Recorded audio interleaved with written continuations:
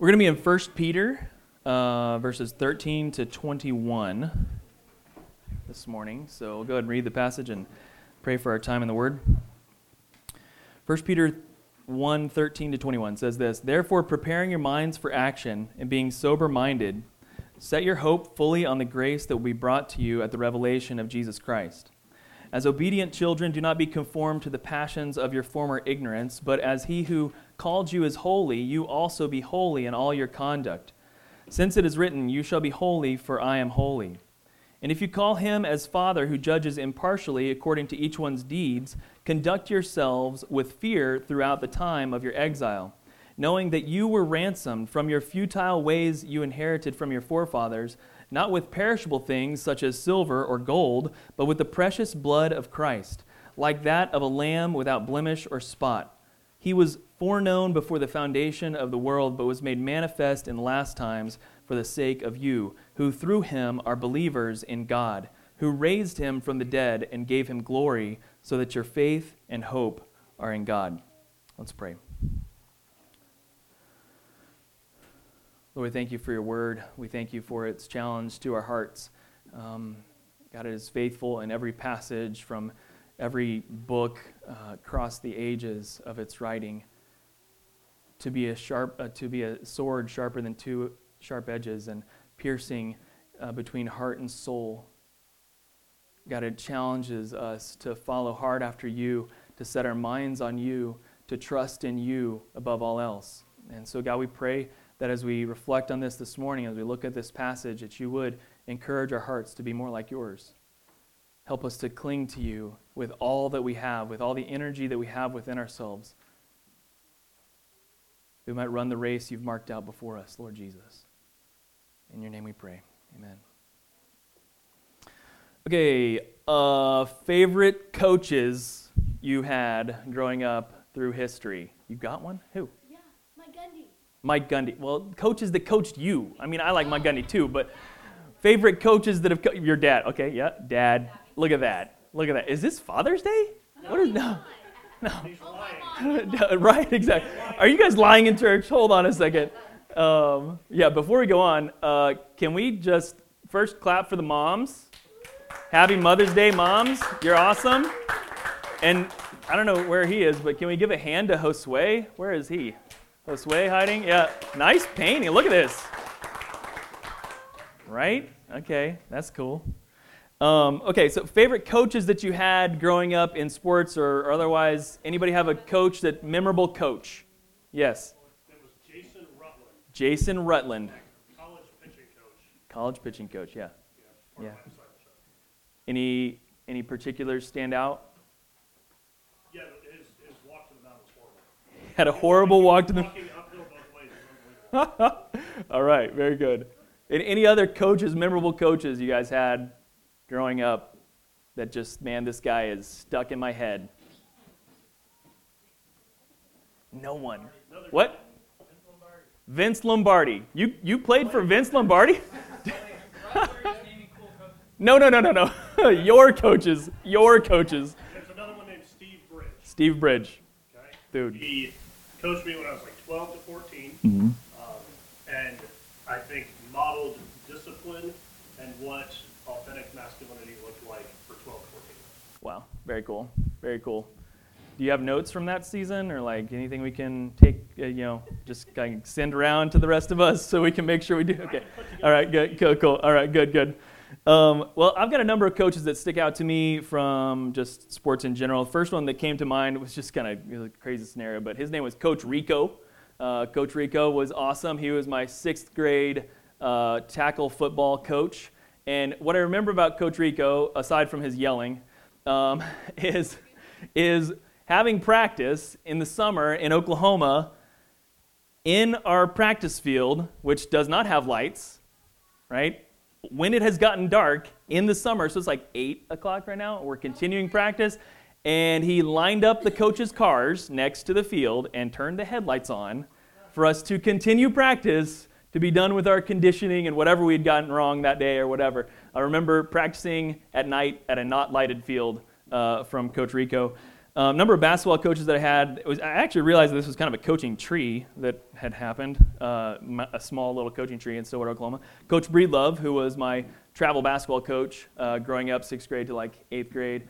And then Coach Porter, who was I think he was the son-in-law of Coach Breedlove for a time, who was my coach of basketball in 8th and 9th grade and junior high basketball.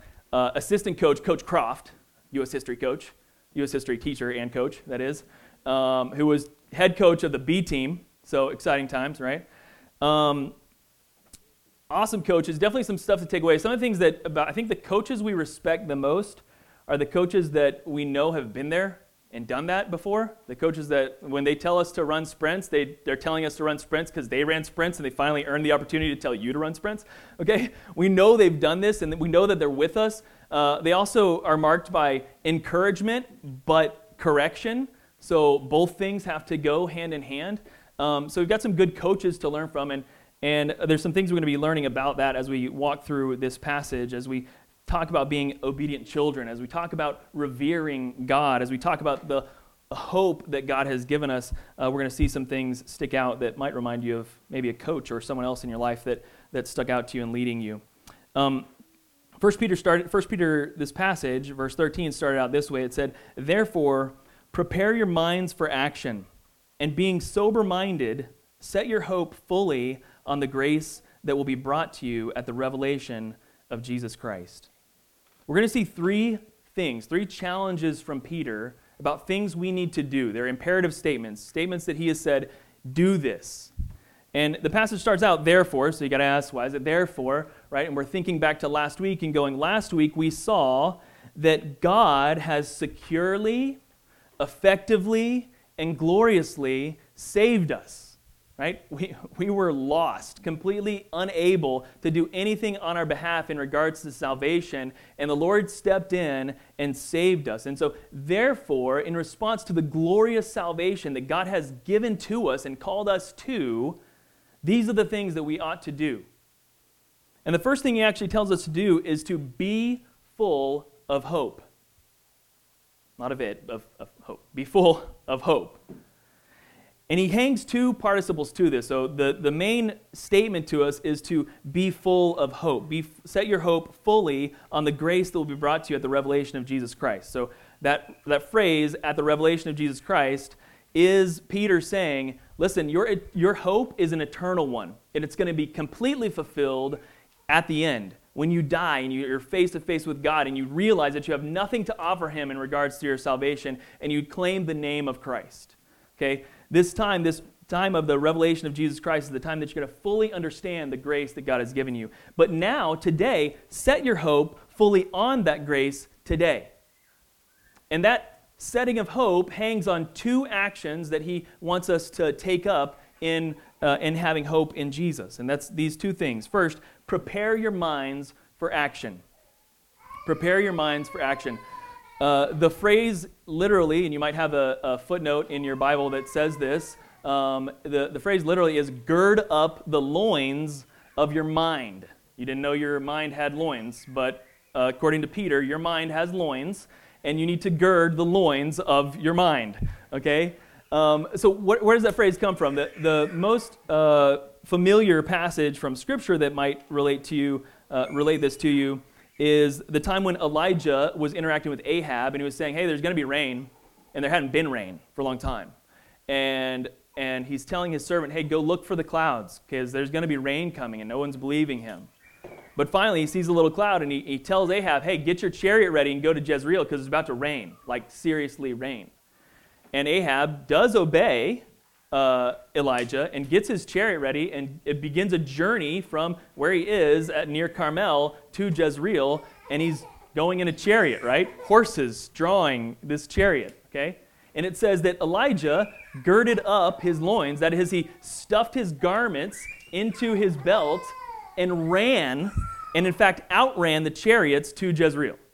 So he's outrunning horses, which is pretty cool. The Lord was with him and gave him super fast speed, passing Usain Bolt on the way. So this is the kind of way that we're to treat our minds. We're to gather up all that is in it. Gird up our minds to set the hope of our mind on Christ Jesus. All of our thoughts, all of the fleeting things that are in our head, say, submit them to the revelation of Jesus Christ and the grace that will fully come in that eternal hope.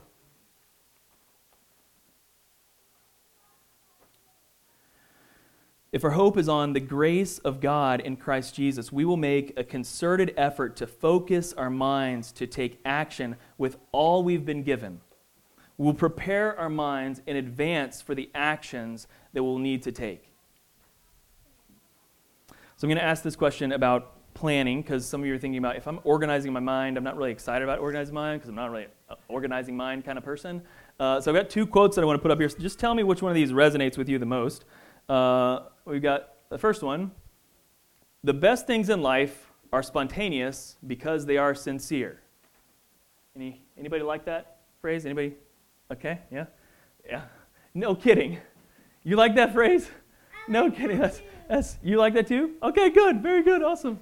Or the second one, who likes this phrase? If you fail to plan, you plan to fail. Who lives by this phrase? Okay.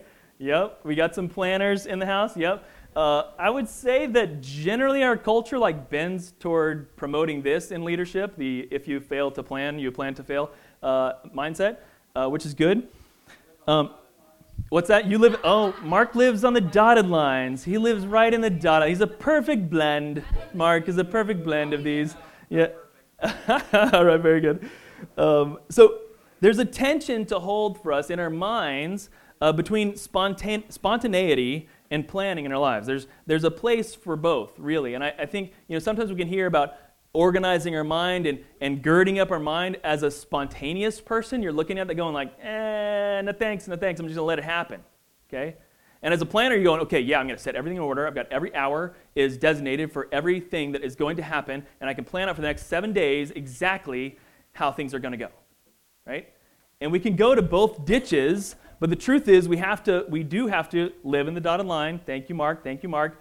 Those who love the spontaneous need to lean into some planning, okay? And those who love the planning need to lean into some spontaneity, okay? Because there's some tension in this. But no matter which way you lean personally, Peter's challenge is the same to you, and I think it speaks to either camp, okay? Because it's not about how you're preparing your mind. It's about what you're preparing it for. Prepare your mind for the actions you will take in response to the grace of Jesus.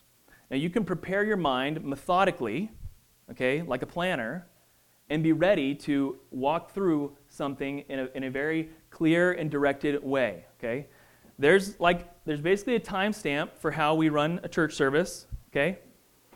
We generally follow it. I know that might seem crazy to all of you, but we do follow a plan time-wise, okay? Marcus gets here somewhere between 9 and 9:30, starts practicing with the band. About 10:29, he's completed practicing with the band. All of you show up right at 10:30. Right at 10:30, everyone just knocking on the door, walk straight in, okay? Right? Yeah. Approximately 11, 10:55, we have a timer that goes off, right? And at 11, we're trying to start service.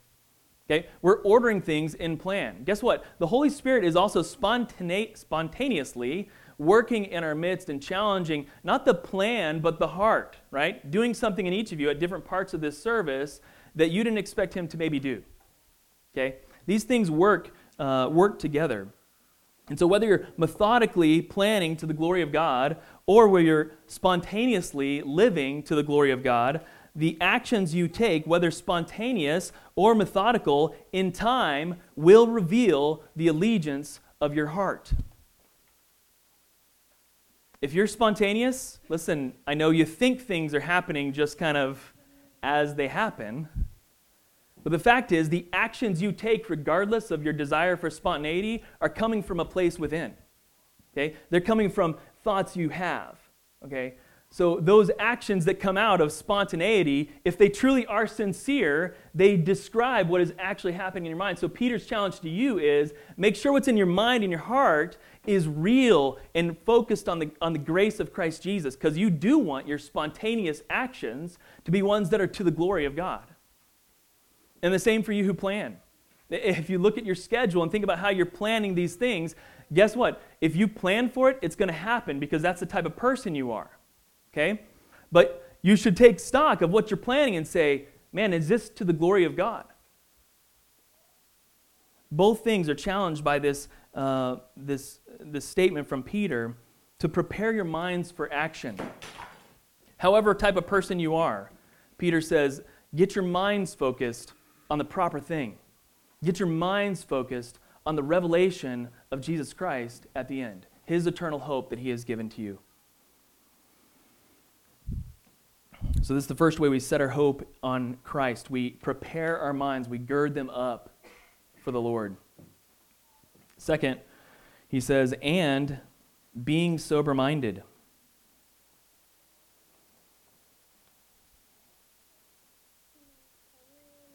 The second half of, the middle there of 13 says, when we think of being being sober, typically we think of being sober as not being controlled by a substance, and that's usually what's in view.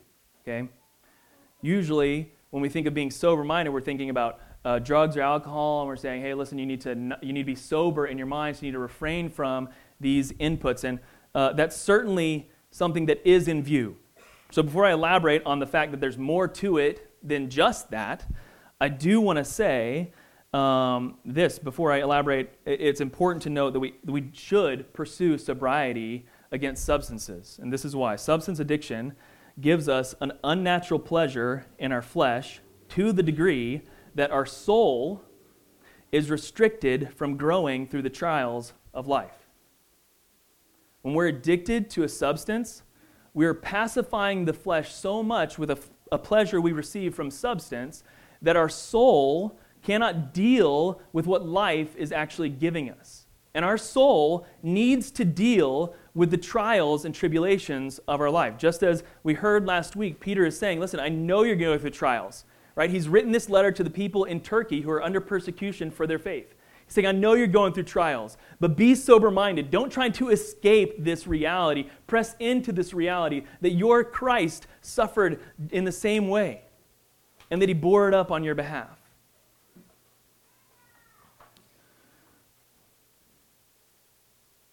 So we do need to acknowledge that the desire to be sober is a desire to really deal with the circumstances that life has given us and take them into submission to the cross of Jesus and find our true hope in Jesus rather than in a substance.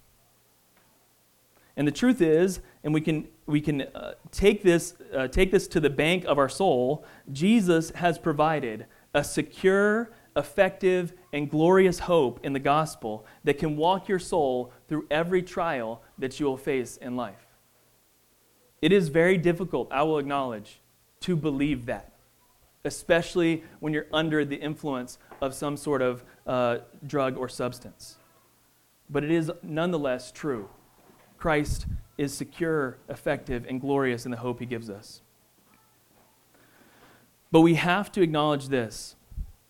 Being sober-minded is not just about substances.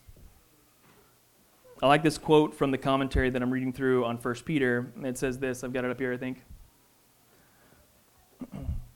Yeah. There's a way of living that becomes dull to the reality of God, that is anesthetized by the attractions of this world. When people are lulled into such drowsiness that they lose sight of Christ's future revelation of himself and concentrate only on fulfilling their earthly desires. This isn't just speaking about substances. This is speaking about all of your life. The fact is, we can give such allegiance to success in the world that we're almost drunk as it is related to following the gospel. We can't even see what God is doing because we're so caught up in what the world is giving us and showing us. So we can be almost drunk on the success of life and misplace our hope rather than on Jesus, on success in our jobs, on success in even our hobbies. Right? Everyone trying to get that handicap down in golf, right? They're just trying to get that thing lower. I haven't played golf in like 12 years, I don't know. But this is something people give their lives to. Their whole Saturday is devoted to shaving off a stroke on their handicap. We can devote our success to our weekends, right? Working through the week, man, hey, every day on the coffee shop, man, it's Wednesday. Okay, just got a couple more days to go till the weekend. Man, then the weekend we'll be able to have a really good time, right? Because this work we just got to trudge through so we can get to the weekend, because the weekend is what life is about, right? 2 days out of 7 multiplied by all the weeks in your life is about 20% of your existence. Okay, I want more, right? We can get concentrated and put our hope on the weekends. We can put our hope in our children, right? We've messed up, so we have kids, and we're like, well, they won't mess up because I'm going to show them all the good things, and then they won't mess up. And they're good at copying us. We look at success in our marriage, and we say, well, a good life is going to be a successful marriage, and that's what we place our hope in. Or we even do this as a church. We look at our church and go, my hope is on the success of this church, right? I've put my hope in the success of a church. I don't know if you guys have. I don't know if you ever struggled with that. Thought, well, we're this great group of people, and we're taking the message to the world, and all these people don't know what they're missing. And listen, there's some truth to that for sure, and I want the gospel to go out. I want our church to be successful, and I want it to grow, and I want people to know the name of Jesus because of that. But we can trick ourselves into finding our hope in the success of a church rather than the success of the kingdom of God. We can get drunk on these kind of successes, and I think that's what it's talking about. It says, be sober-minded. Get your mind focused on the hope that you have in eternity, not on anything else that can provide you some sort of baby hope in this life. It reminds me of a verse from 1 John 2, verse 15 to 17. It says this, do not love the world or the things in the world. If anyone loves the world, the love of the Father is not in him. For all that is in the world, the desires of the flesh, the desires of the eyes, and the pride of life, is not from the Father, but is from the world. And the world is passing away, along with its desires, but whoever does the will of God abides forever. Peter is challenging us, first of all, in response to the salvation we've received in Christ Jesus, to be full of hope. And it's a hard thing to comprehend what it is to hope and be full of hope. So he explains it to us just very quickly. Gird up your mind. Take all the baggage of it, all the pieces of your robe that are in your mind, and stuff them in a belt. There's the belt of truth, right? Of Christ Jesus. That his eternal hope is the thing that guides your thoughts and your minds.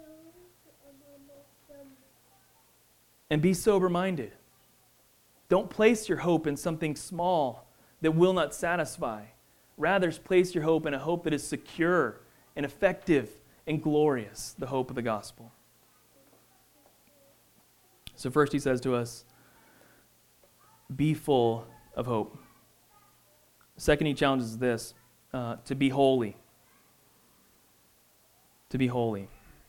In light of the salvation you've received in Christ Jesus, this secure, glorious salvation we've received in Christ, do this. Verse 14, as obedient children, do not conform to the passions of your former ignorance, but as he who called you is holy, you also be holy in all your conduct. Since it is written, you shall be holy, for I am holy. As obedient children, stop sinning, is what he's saying. Right? As an obedient child, quit sinning. Run from your former ignorance and refrain from sin.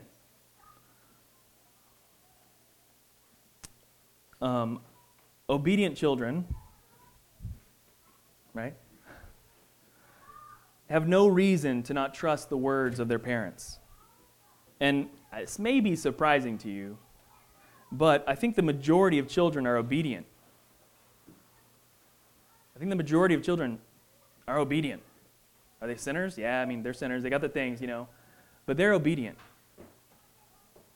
They perfectly copy the actions of their parents. Right? They're obedient children. Just happens to be they got a couple parents that don't know anything about anything.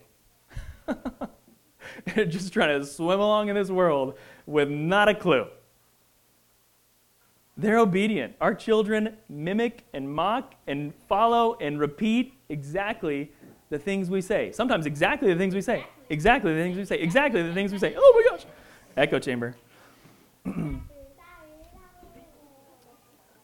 It's sometimes uncanny how that continues throughout our lives. I don't know if any parents of kids have figured that out, but somehow through our lives we pattern ourselves off the tendencies of our parents. And you grow up and you're looking back at your life going, I am my father. Or I am my mother. You just see it. It's like, oh, I hated that, and now it's me. Peter calls us to be obedient children to our Father in heaven because our Father in heaven is holy. He is trustworthy. He is perfect. If you're going to pattern your life off of someone, if you're going to trust somebody in this life, okay, yeah, honor your father and mother. But follow your Father in heaven. He is holy, and He's called you to holiness. Be obedient to Him as He calls us to do things in life. Be obedient to His instructions on how we should care for those around us. Be obedient to His instructions on how we care for ourselves. In all your conduct, He says, be holy, for I am holy. It reminds us of the passages in Leviticus where He's describing what it is to be pure before God in worship. And He's calling on the nation of Israel to be set apart and pure so that they can worship in the presence of God, not by the blood of Jesus, but by the blood of these sacrifices, that in purity, okay, not in salvation, not for moral salvation, but in purity, act like this. Be holy and set apart like this. Because your God is holy, mimic His holiness. And this is what it looks like.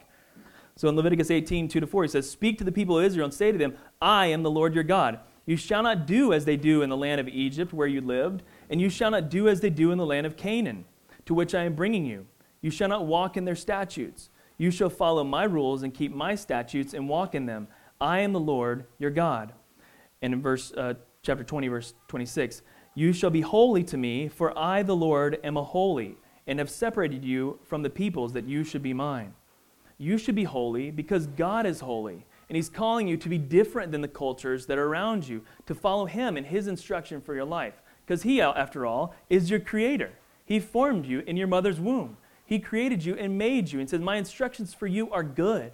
How often has anybody said that to their kids? Anybody ever said that? My instructions are for your good? My instructions are for your good. That's a repeated refrain in my house, right? I'm telling this instruction to you for your good. You don't believe me right now, I can tell by your screaming. But these instructions are for your good. It's directed at Roy. Let's just be real clear. God has called us to holiness. Luke, Marcus, and I are reading through a book about doctrine from Paul Tripp. And I can see your glazed eyes as I announce that. But it's actually very exciting. We're enjoying this journey through Do You Believe by Paul Tripp.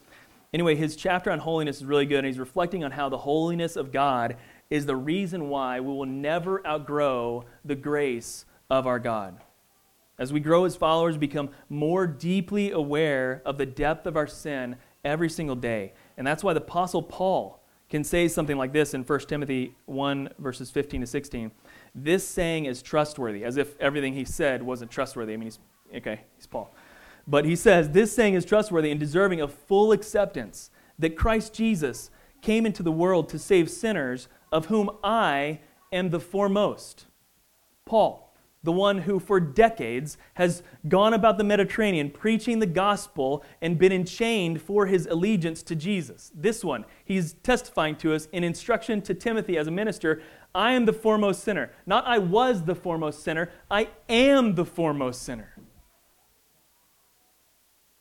But I received mercy for this reason, that in me, as the foremost sinner, Jesus Christ might display His perfect patience as an example to those who were to believe in Him for eternal life. Paul is saying he is still the foremost sinner. After decades of faithful ministry and imprisonment for the cause of Christ, let that sit with you. He says, I am the foremost of sinners.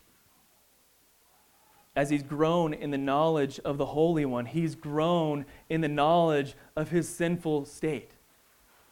And that isn't discouraging to him. Actually, it is amazing to him because he's saying, man, Lord, you saw me when I was just concerned about the surface level stuff and you saved me. And now I'm getting down to the deep stuff in my heart and you still want me. And you still care for me. And you still reach out to me and press into my soul.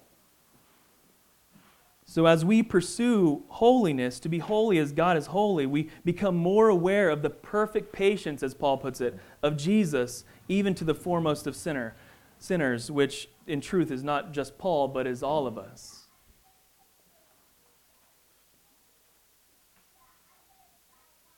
So you might ask, how do we figure out what holiness is?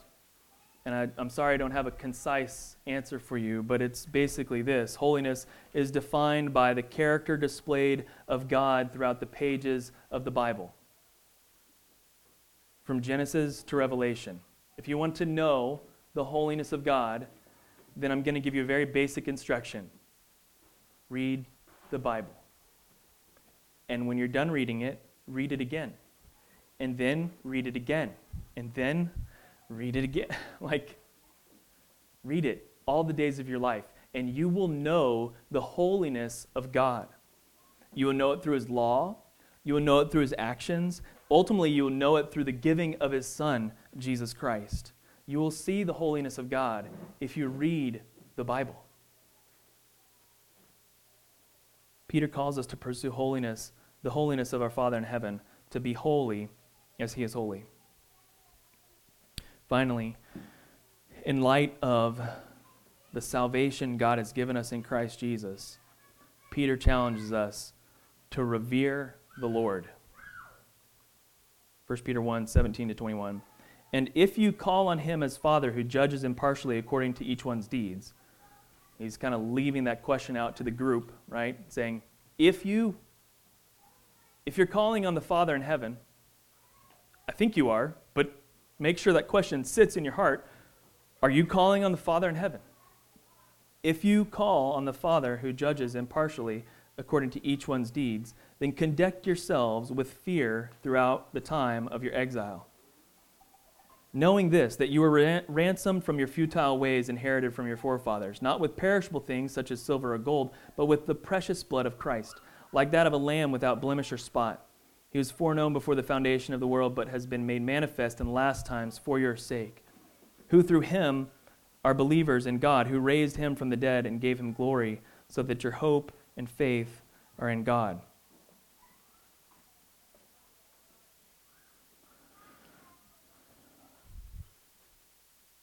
The challenge from Peter to us in this is that we revere the Lord in all the conduct of our lives. We're to hope completely in Christ Jesus and prepare our minds for action, be sober-minded as we hope in Christ Jesus. We're to be holy as the Lord God is holy. And as we do this, as we pursue this, as we walk on through following Him in this, we are to have reverence for the Lord in this pursuit. This is kind of what made me think of coaches in a way. Because you look at these coaches in your life and you go, yeah, I'll run laps for you. I mean, I will. You're good at basketball. I've seen you display it on the court. You can school us little kids on this court, and we're way faster than you. But somehow you're quicker because you practice. You've been through this. You know how to play basketball, and you can tell us how to play basketball. And so I think of these coaches who took, first of all, right, took time out of their day to volunteer toward this, right? I got to go see going to brag on Luke, sorry. Got to go see some baseball this week. Isaiah played a championship game. It was great. Got to watch some baseball this week, which is awesome. I mean, Luke and other coaches, and any coaches you've ever had, most likely volunteered their time. Because they care about kids, and they want to see kids develop and grow as humans, right? As men and women who know how to work together as a team. And so I'm glad that, even though I hated my coach for making me run suicides or whatever, it's kidding me? We just missed one free throw. Good grief. I respected him because I knew he'd been through it. He wasn't just like unaware of what he was putting us through. He knew exactly what he's putting us through because he'd been through it. So I thought of coaches, but when I thought about it more, I thought, it's heavier than that even. It's like a general, Like if you're in the army and you're going to war and you're about to go give your life on the battlefield, and the general just happened to be the one who, through obedience, through hard work and effort, through tenacity, through unfortunate circumstances of time, has been through war, has seen people die on battlefields, has sent people to die on battlefields, and is instructing you to whatever it is, right? I don't know, name the things, right? Like all the things, guys. So many. And why are you willing to trust that man? Because he too has put his life on the line for a cause bigger than himself.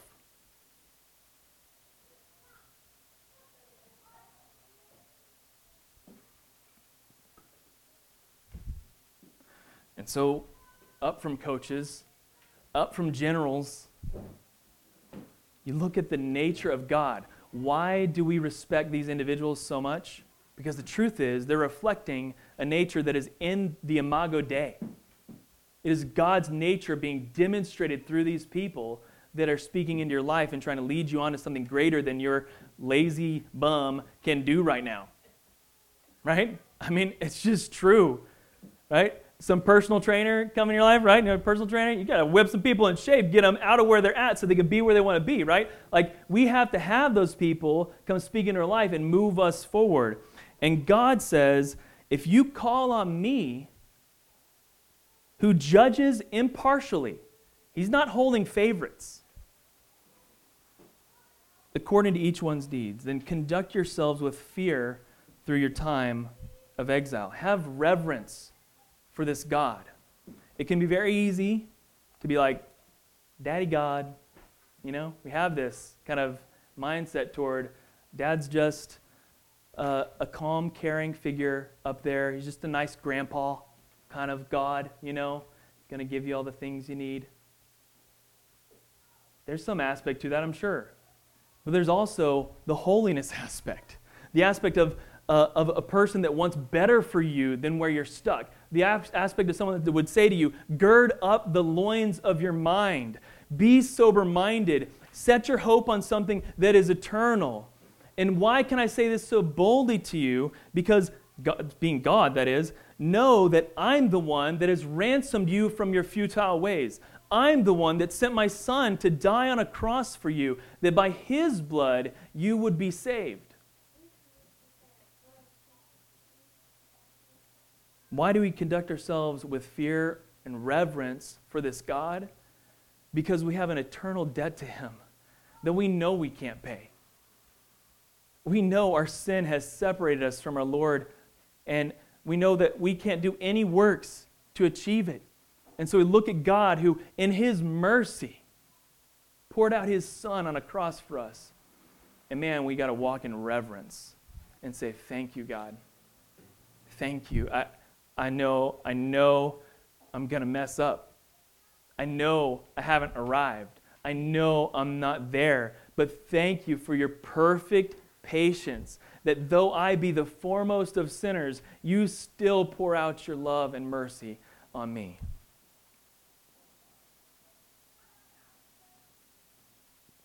So knowing that you were ransomed from futile ways inherited by your forefathers, not with perishable things such as silver or gold, but with the precious blood of Christ, like a lamb without blemish or spot. Conduct yourselves with fear throughout your time of exile. There's so much competing for our allegiance, and so much that looks innocent competing for our allegiance. But Peter says to us, be sober-minded. Don't let your heart set its hope on something in this earth. Rather, let your heart set its hope on something that is eternal, on someone who has saved you.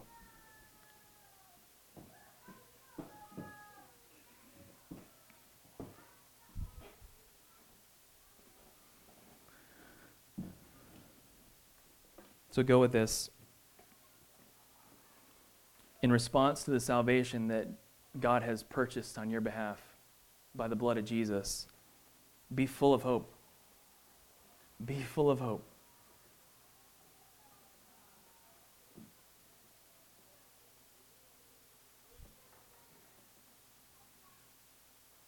His grace will come to its fullness at the revelation of Christ. And yes, you may face trials, and yes, you may face circumstances, but be full of hope. God has accomplished His salvation for you. Therefore, be full of hope.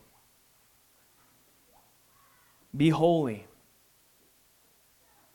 Not because it's going to earn you anything, not because it's going to get you into heaven if you're holy, but rather because your Father in heaven is holy. And He desires His children to mimic Him, not just to lord it over them in some way, but rather that they would be like Him, have fulfillment and joy and love like Him. Be holy like Him so that all these things can flow unto you. That you too can be a person that would sacrifice your life for your wife, that you would sacrifice your life for your children, that you would sacrifice your life for your coworkers or your friends or anybody, because God is a God who sacrificed His Son for His enemies. While we were still sinners and enemies of God, He sent His Son to die for us. And so the beautiful thing that happens when you become holy like God is that you look around with the mercy of God and see how unholy you are, and then spend this beautiful life God has given us on sharing this beautiful love God has given us with those around us. Be holy as I am holy, because my holiness is glorious. It invites those who are broken and lost into the umbrella and shadow of the wings of the Almighty. So be holy as God is holy, and revere the Lord. And like Paul recognized, He is the foremost of sinners. Let's humbly walk in this life in reverence to God Almighty, saying, wherever you say, I will go. I will revere you. I will not think that I've arrived. I will not think that I'm finished. I will not think that I'm finished until I complete my walk on this life, until my last breath is taken. And in that moment, I pray, Lord, that you will say, well done, good and faithful servant. Walk in this life with reverence for the Lord and what He's done for you. Let's pray. Lord, we're so grateful for your Scripture and for its challenge to our hearts. Lord, we're thankful for the hope you give us in the gospel. We're thankful for the holiness you're portrayed throughout Scripture. We're thankful for the gift of your Son that you've given on a cross. Lord, that would walk away from the futile teaching and instruction of this world, whether it come from our parents or come from coaches or come from teachers or come from ourselves, God. We walk away from the futile ways of this world. And we want to conduct ourselves in fear and reverence before our God Almighty. Our desire is to be like you, O God. Our desire is to follow you, Jesus. And so we pray, Lord, you'd give us the ability this week to gird up the loins of our mind, to look at our week ahead and say it's yours. Whether spontaneous or planned, God, it's yours. Please have it. And help us, God, be sober-minded. Help us remove all those things that are clouding our decisions about what you should do. Help us take away the allegiances to this life and its successes, and rather concentrate our mind and our effort on your glory and your fame. Thank you for what you've done, God. It is joyous May we rejoice in it all the days of our life. In Jesus' name we pray. Amen.